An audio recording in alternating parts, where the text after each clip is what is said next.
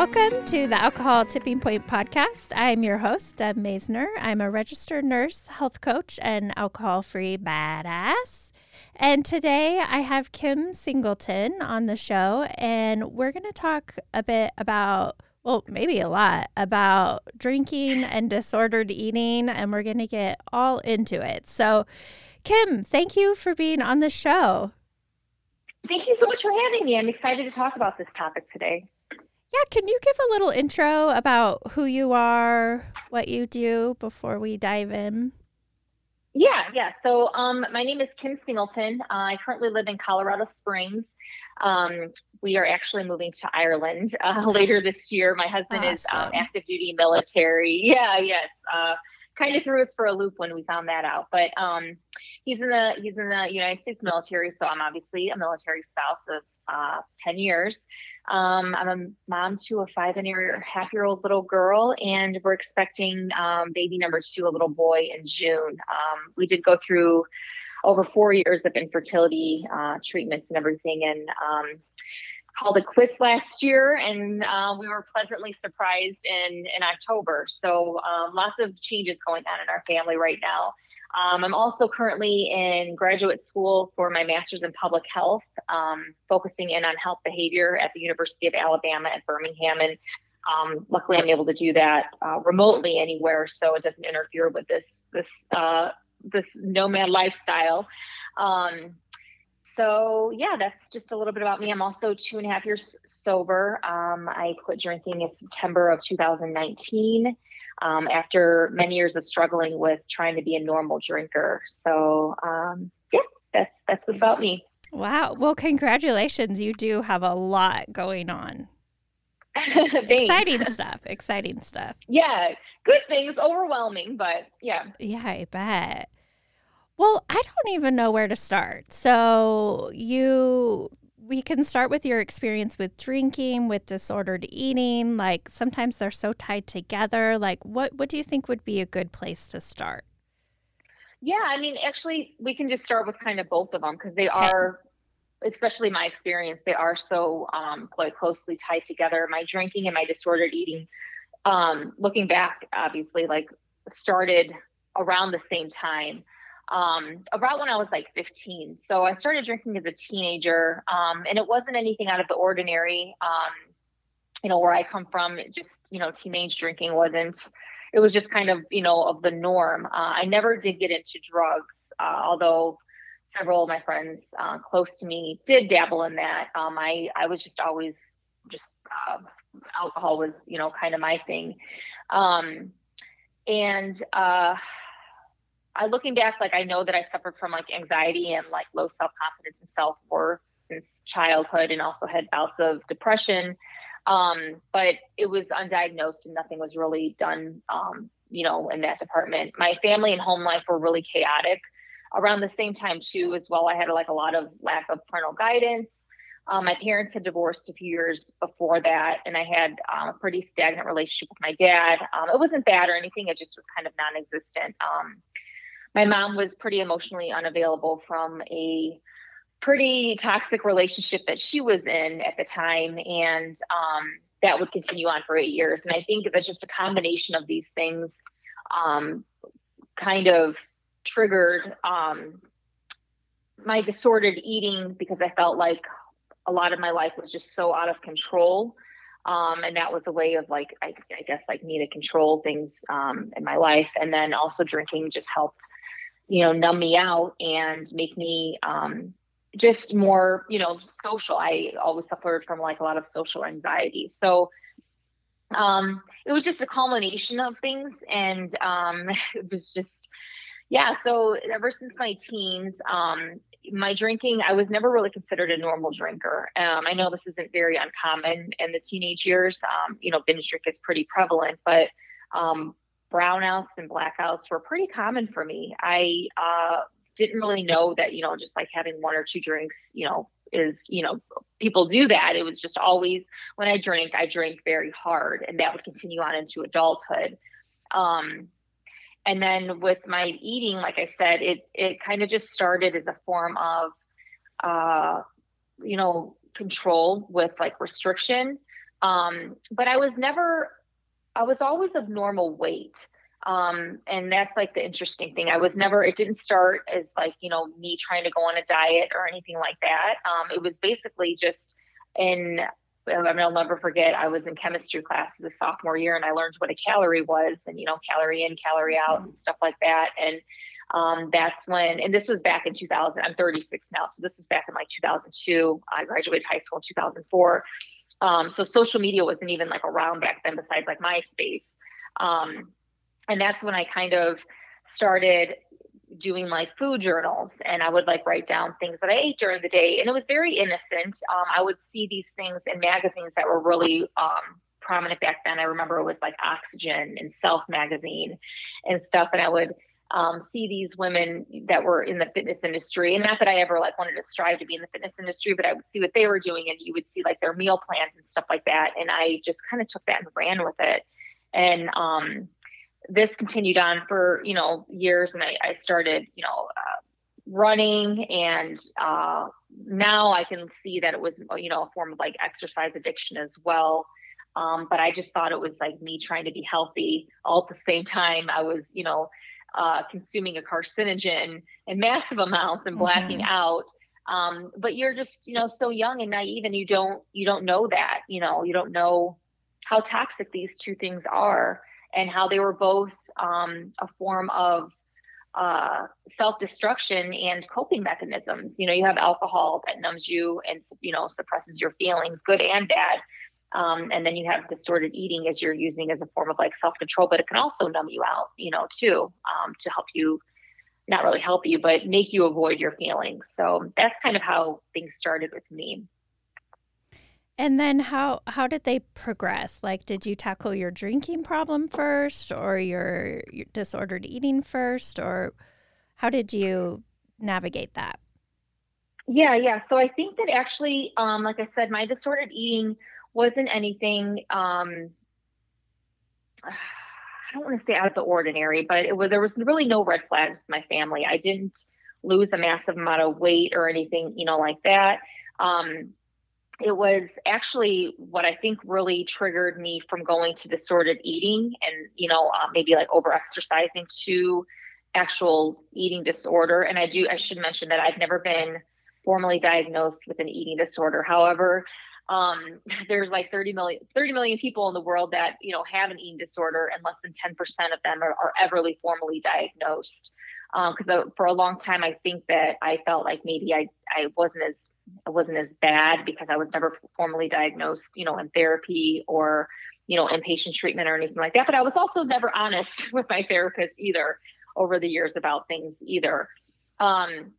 But when I crossed the line from a disordered eating to actually what would be considered textbook eating disorder was when I started taking Adderall when I was 19.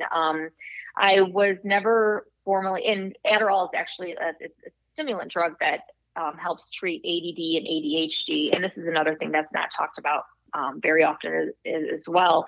And it's very prominent in the college setting. And I've actually realized just from talking and being open about my story that a lot of people use it as a form of like weight loss, especially mothers, for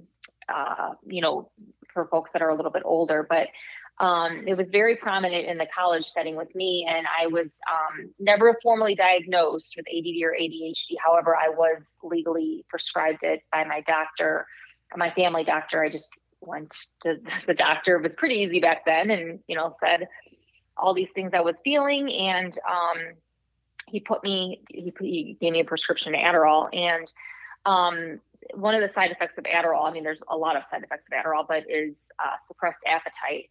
And I didn't initially go there for that reason. It was more, I was very tired and down, and lack of motivation. I couldn't concentrate. But looking back, those are all signs of depression. So I should have been treated for depression, but I was given this, stimulant to, cover that up. And once it completely changes the chemistry in your brain. And it gives you, a boost of energy.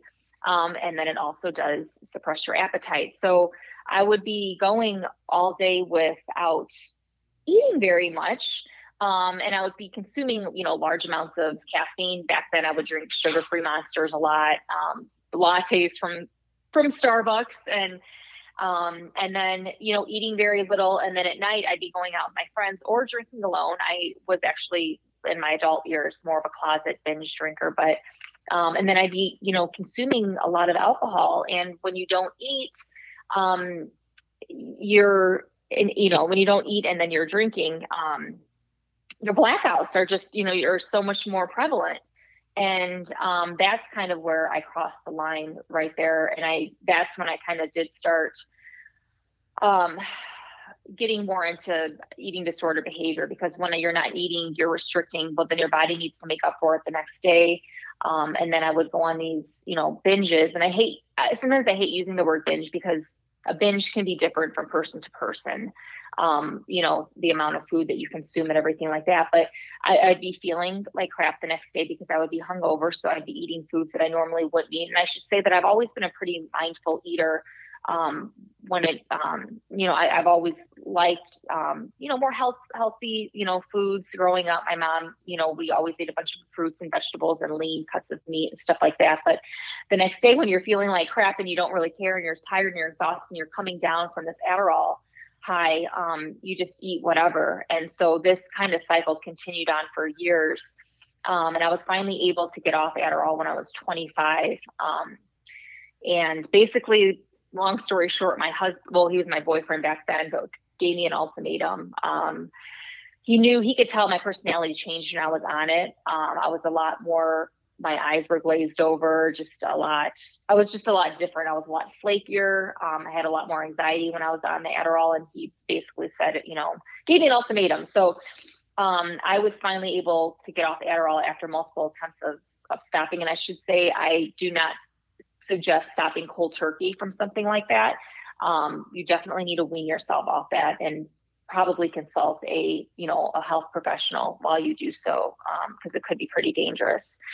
And then that was my first bout of sobriety, as I quit drinking and I stopped taking Adderall at the same time. And that was when my now husband, but he went away to OCS. That's when he decided to go back in the military as an officer. He graduated college, wanted to go back in as an officer. So we spent a year apart. So I stopped drinking and taking Adderall, and I was completely sober for that year. But it was more a means to an end. I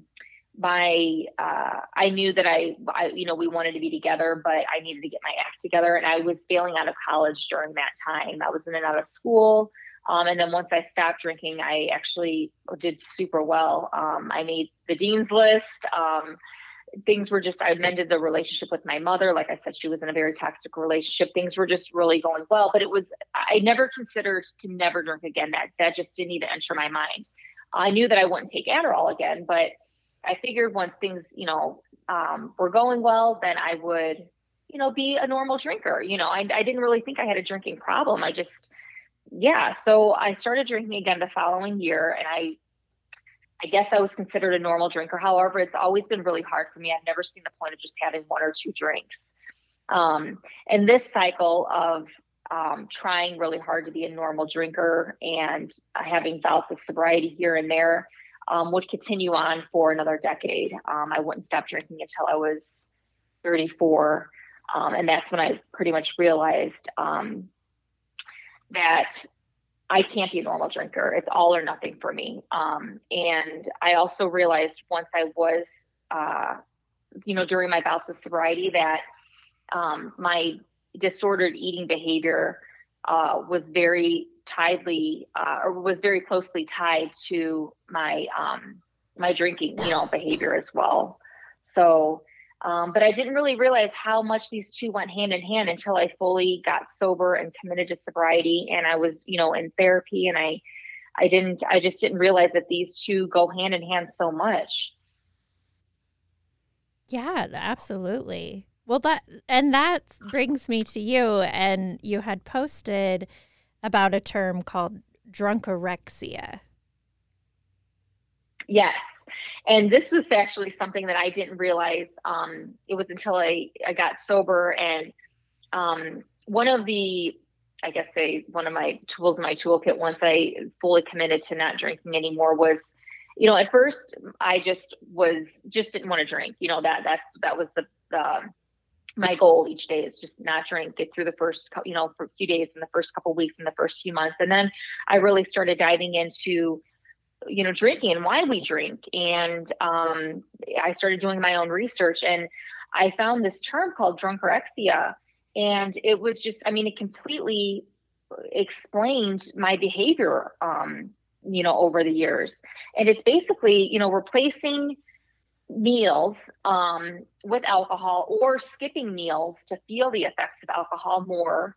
And it's very prominent, well, at any age, but especially in the college settings, I should say. And a lot of times, there's so many risks or, that lead to this, especially blackouts. And that explains the amount of blackouts that I've had over the years. And it's scary looking back, but, and it's not, I feel like a lot of people do that, especially women. I don't want to generalize anything, but they will, try to save their calories, for the drinking, or if they want to feel the effects, stronger, or, and it's just, it's something that I just couldn't believe that it was actually, an actual term.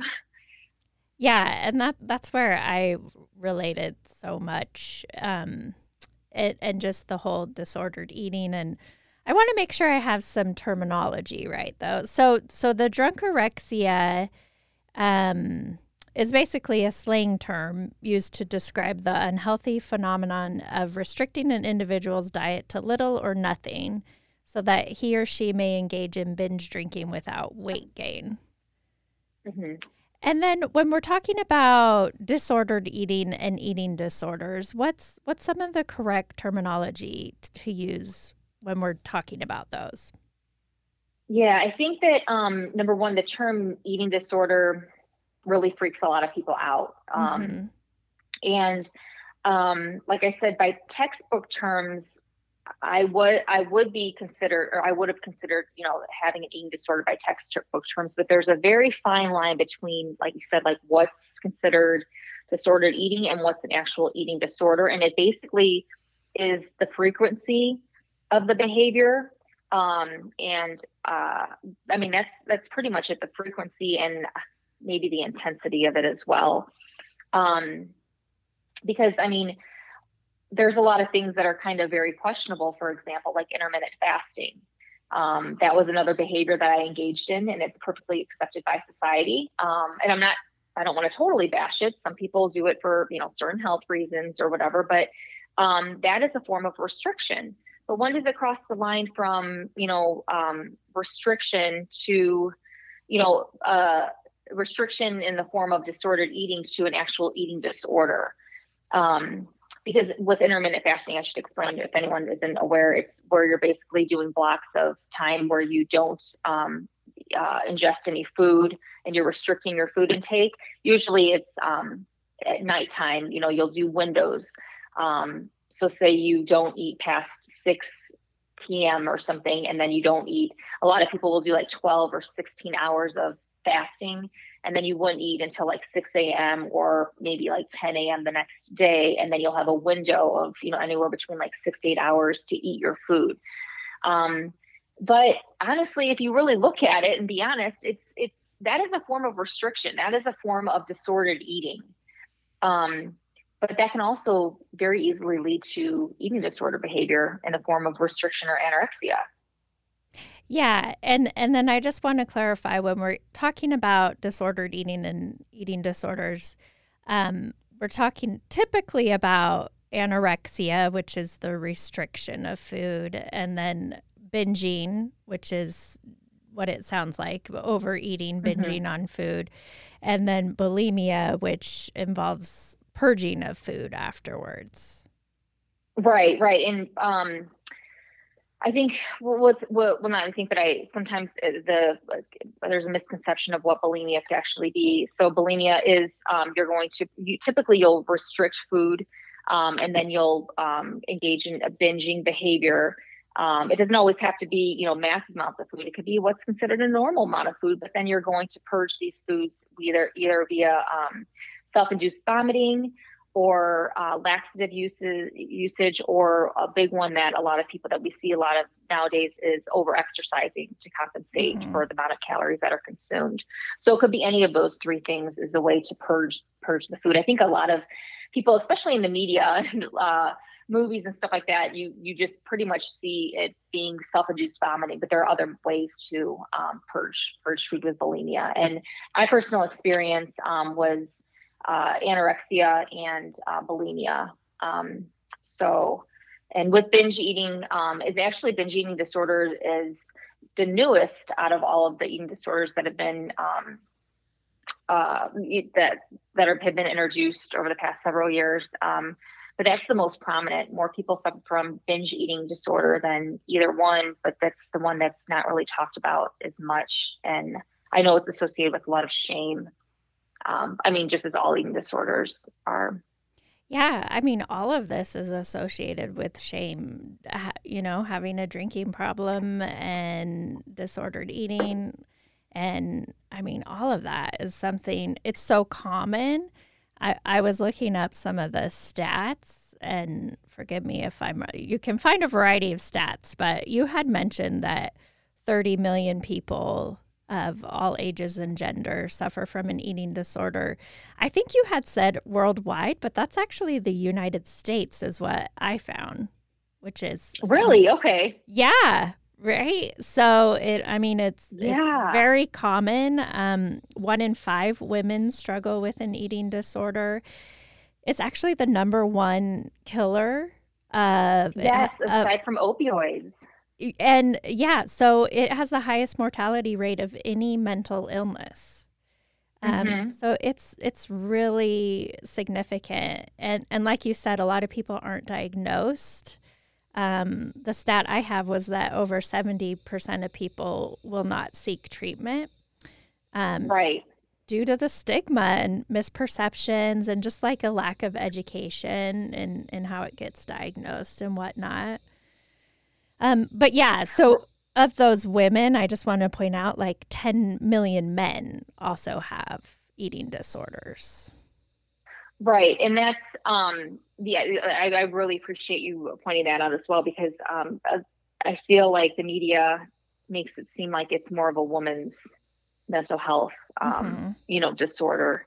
And I've actually, since I've opened up about, my own struggles last year with, disordered eating, and I've been what's considered fully recovered for several years. But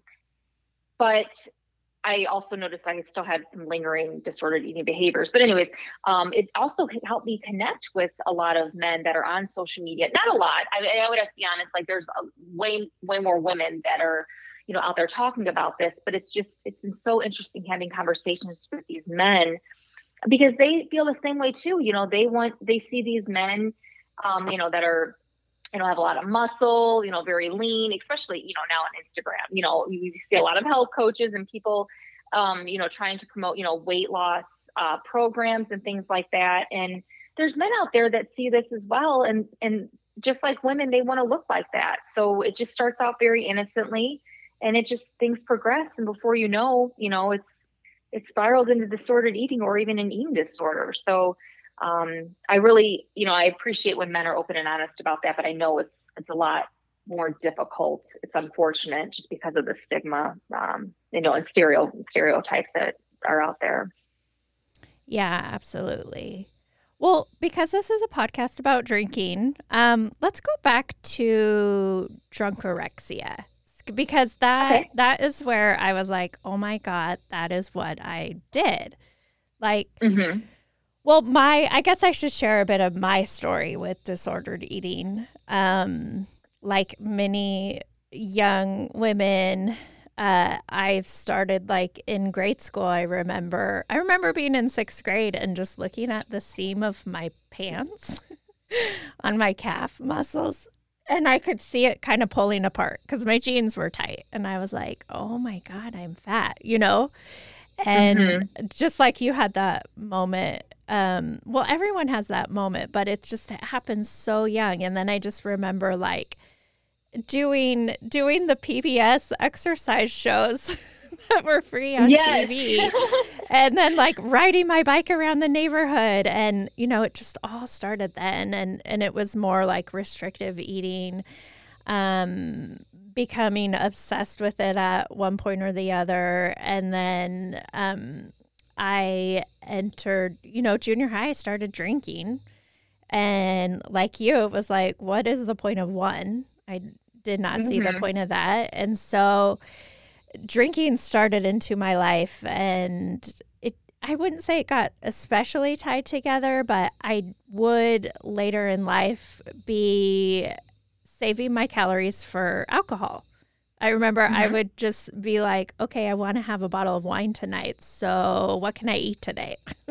or totally overcompensating with exercise or punishing myself with exercise. And tried out bulimia for a while in my 20s after college and my first job. And I was working night shift, everything. I mean, my eating habits were so screwed up. And so I would binge and purge, and quickly discovered like that's not really working for me, but I thought I'd give it a try because it just seems like it should work, right? And then I transitioned into like over exercising and training for triathlons and running half marathons and compensating that way. And then eating, like you said, being so health minded, eating so healthily, but still drinking.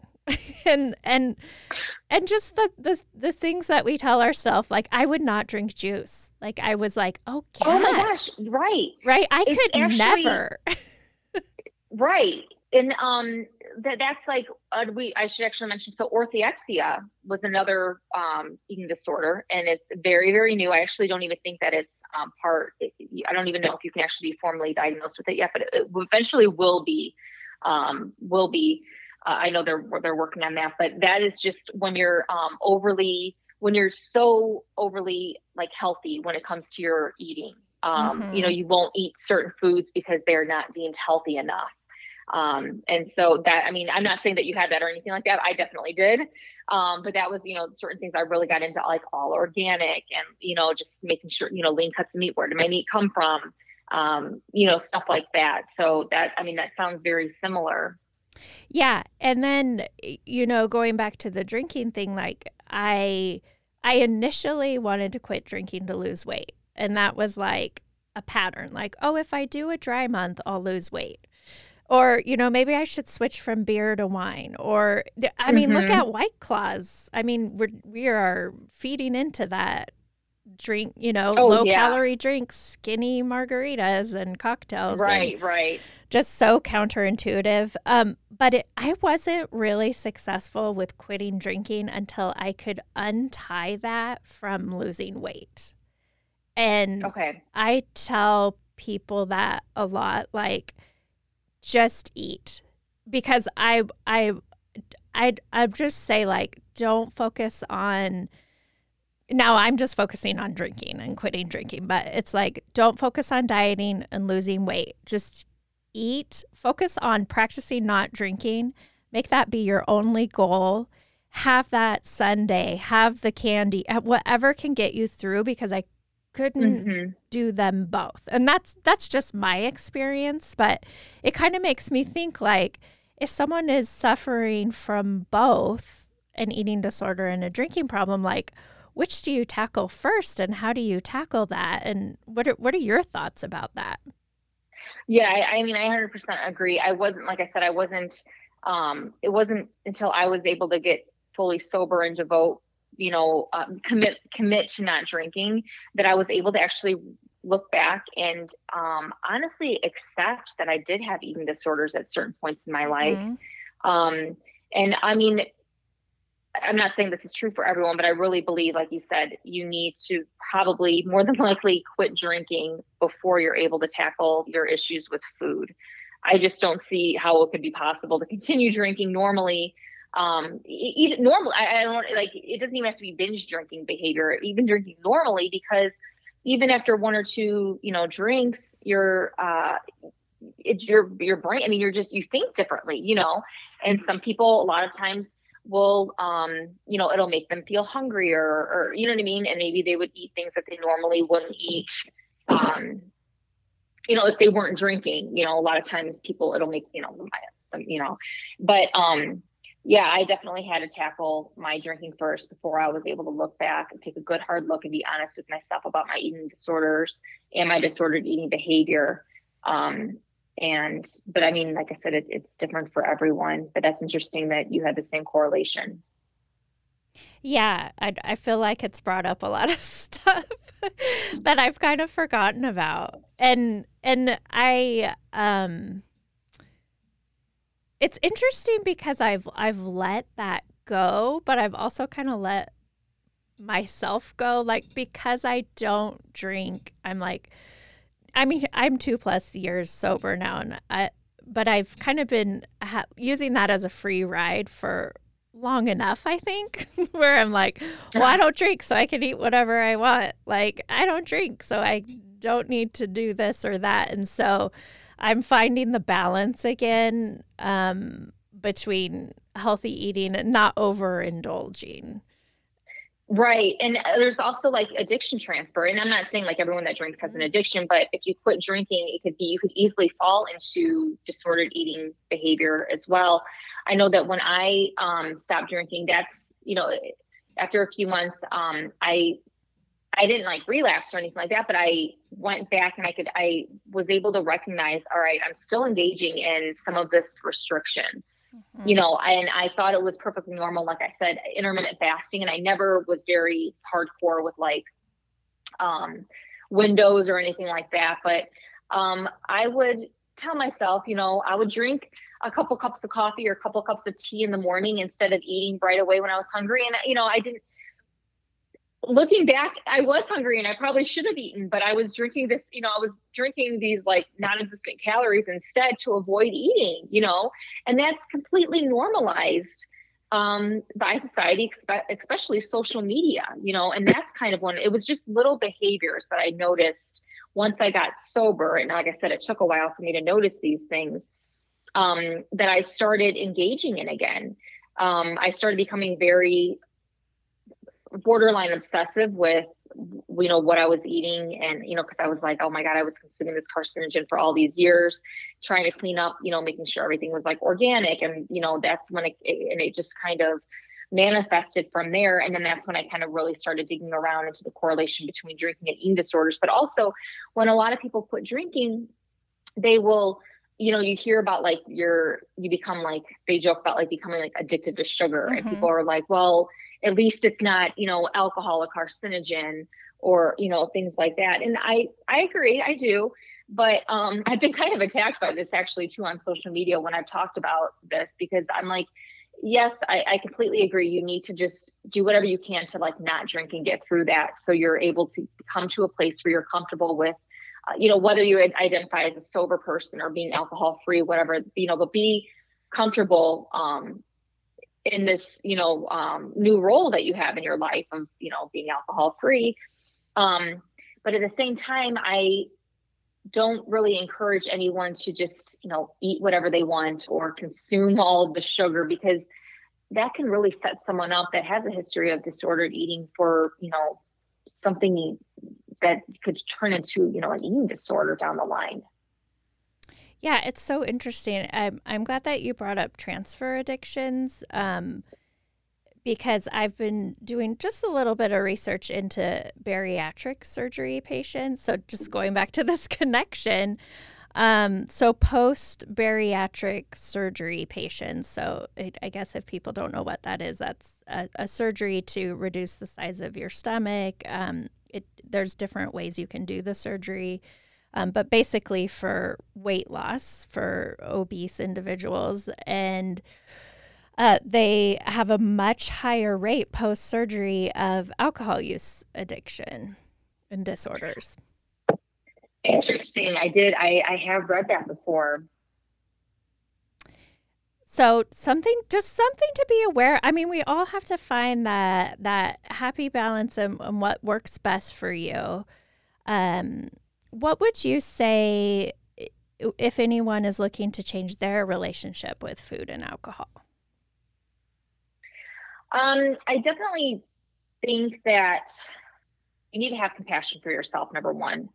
And really invest, as cliche as it sounds, but in healing. And I'm not just talking about like money towards therapy. I know not everyone has the luxury or the finances to, have therapy, but just your time, like start researching and start really digging around to the behaviors that you have. There's a lot of resources out there. I know when I stopped drinking, what was actually before I stopped drinking that really helped was like online platforms. And I kind of have, I don't want to say love-hate relationship with social media, but I think there's a lot of good and a lot of bad when it comes to social media, but it was a very valuable resource to me when I stopped drinking and when I started digging around into analyzing my own relationship with food. And that just means, there's like Facebook groups out there. There's a lot of people that you can follow on Instagram that are considered like anti-diet or recovery accounts. There's actually Holly Whitaker. She wrote Quit Like a Woman, and she has talked about the correlation between drinking and disordered eating as well in her book, and then also on her Instagram account. Emily Paulson is another one. She wrote the book Highlight Reel, and she's talked about this as well. Let's see who else is there. Amanda White. She actually just came out with the book. She is a therapist on Instagram, and she wrote the book Not Drinking Tonight, and that just actually came out maybe about a month or two ago.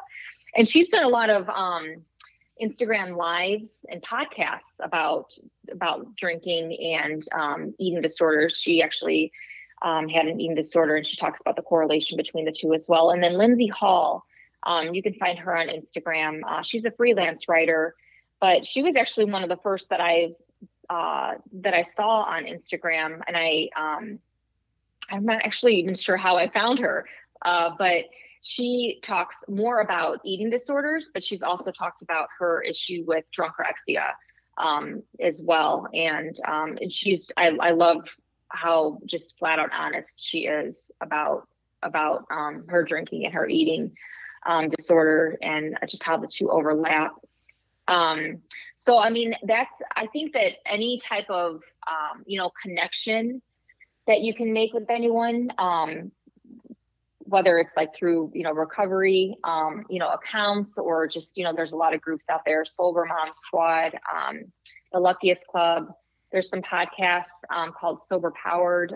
Jill has talked about this issue before. And then This Naked Mind podcast. I know Annie Grace has touched on this as well. And I guess the number one top tip that I have, though, would be to be honest with yourself and tell someone. I wasn't able to stop drinking until I actually came out and told my mom and my husband how bad things were. And then the same thing with opening up about my eating disorders, because my husband didn't have any idea how bad things were in my past. And just even like behaviors that are considered kind of normal. And I'm like, no, they're considered normal because we see them all over Facebook and Instagram, but this is actually a form of disordered eating. And anyone that has an eating disorder or, they have no business engaging in these types of behaviors. So I just needed to be flat out honest with him and tell him certain behaviors so I could be held accountable. So he could be on the lookout if I was, starting to engage in them. And it's just also, I mean, it's very, very difficult, but it's comforting having someone there that knows what's going on and that you can turn to provide, some, encouragement and support. Absolutely. And I will link to those resources you talked about in the show notes. Okay, great. Well, gosh, I'm so glad that we're having this conversation. I think, like you said, it's not talked about enough. I mean, just like drinking isn't talked about enough, and just this disordered eating. I keep calling it disordered eating so that can encompass diagnosis or not. But yeah, I think that just like what I would add to what you said is, just like with drinking problems, like eating disorders, like their recovery is possible. you can change, and it's not too late to change. So I always like to give people hope that you are not broken, and this is something that you can overcome. Yes, for sure. And it's far more common. I know that a lot of people feel, I mean, well, at least I did, very alone in my drinking, and I try to justify my behaviors over the years. So I could talk myself out of not thinking I had a problem, and same thing with my, disordered eating, but it's far more common than you realize. Oh yeah. I mean, that 30 million stat in the US, it's right. common. You know what was interesting? I was listening to the Huberman Lab has a podcast. I'm going to link to that too. He's a neuroscientist and my boyfriend. I'm just kidding. Oh, wow. No, he's not. I'm totally kidding. Oh. I wish he was my boy. I have kind of a crush on Huberman. It's a running joke, but I love that you thought he was my boy. I won't tell my husband that. I love that. Anyway, he has a podcast called the Huberman Lab. He's a neuroscientist out of Stanford, and he did an interesting episode about disordered eating, eating disorders, anorexia, bulimia, whatnot. And he found in anorexia, interestingly enough, just that specific one, it's been around since the 1600s, and it shows up in every culture, no matter what, even food poor cultures. And I just found that really interesting. It's just fascinating, the science around it. Right.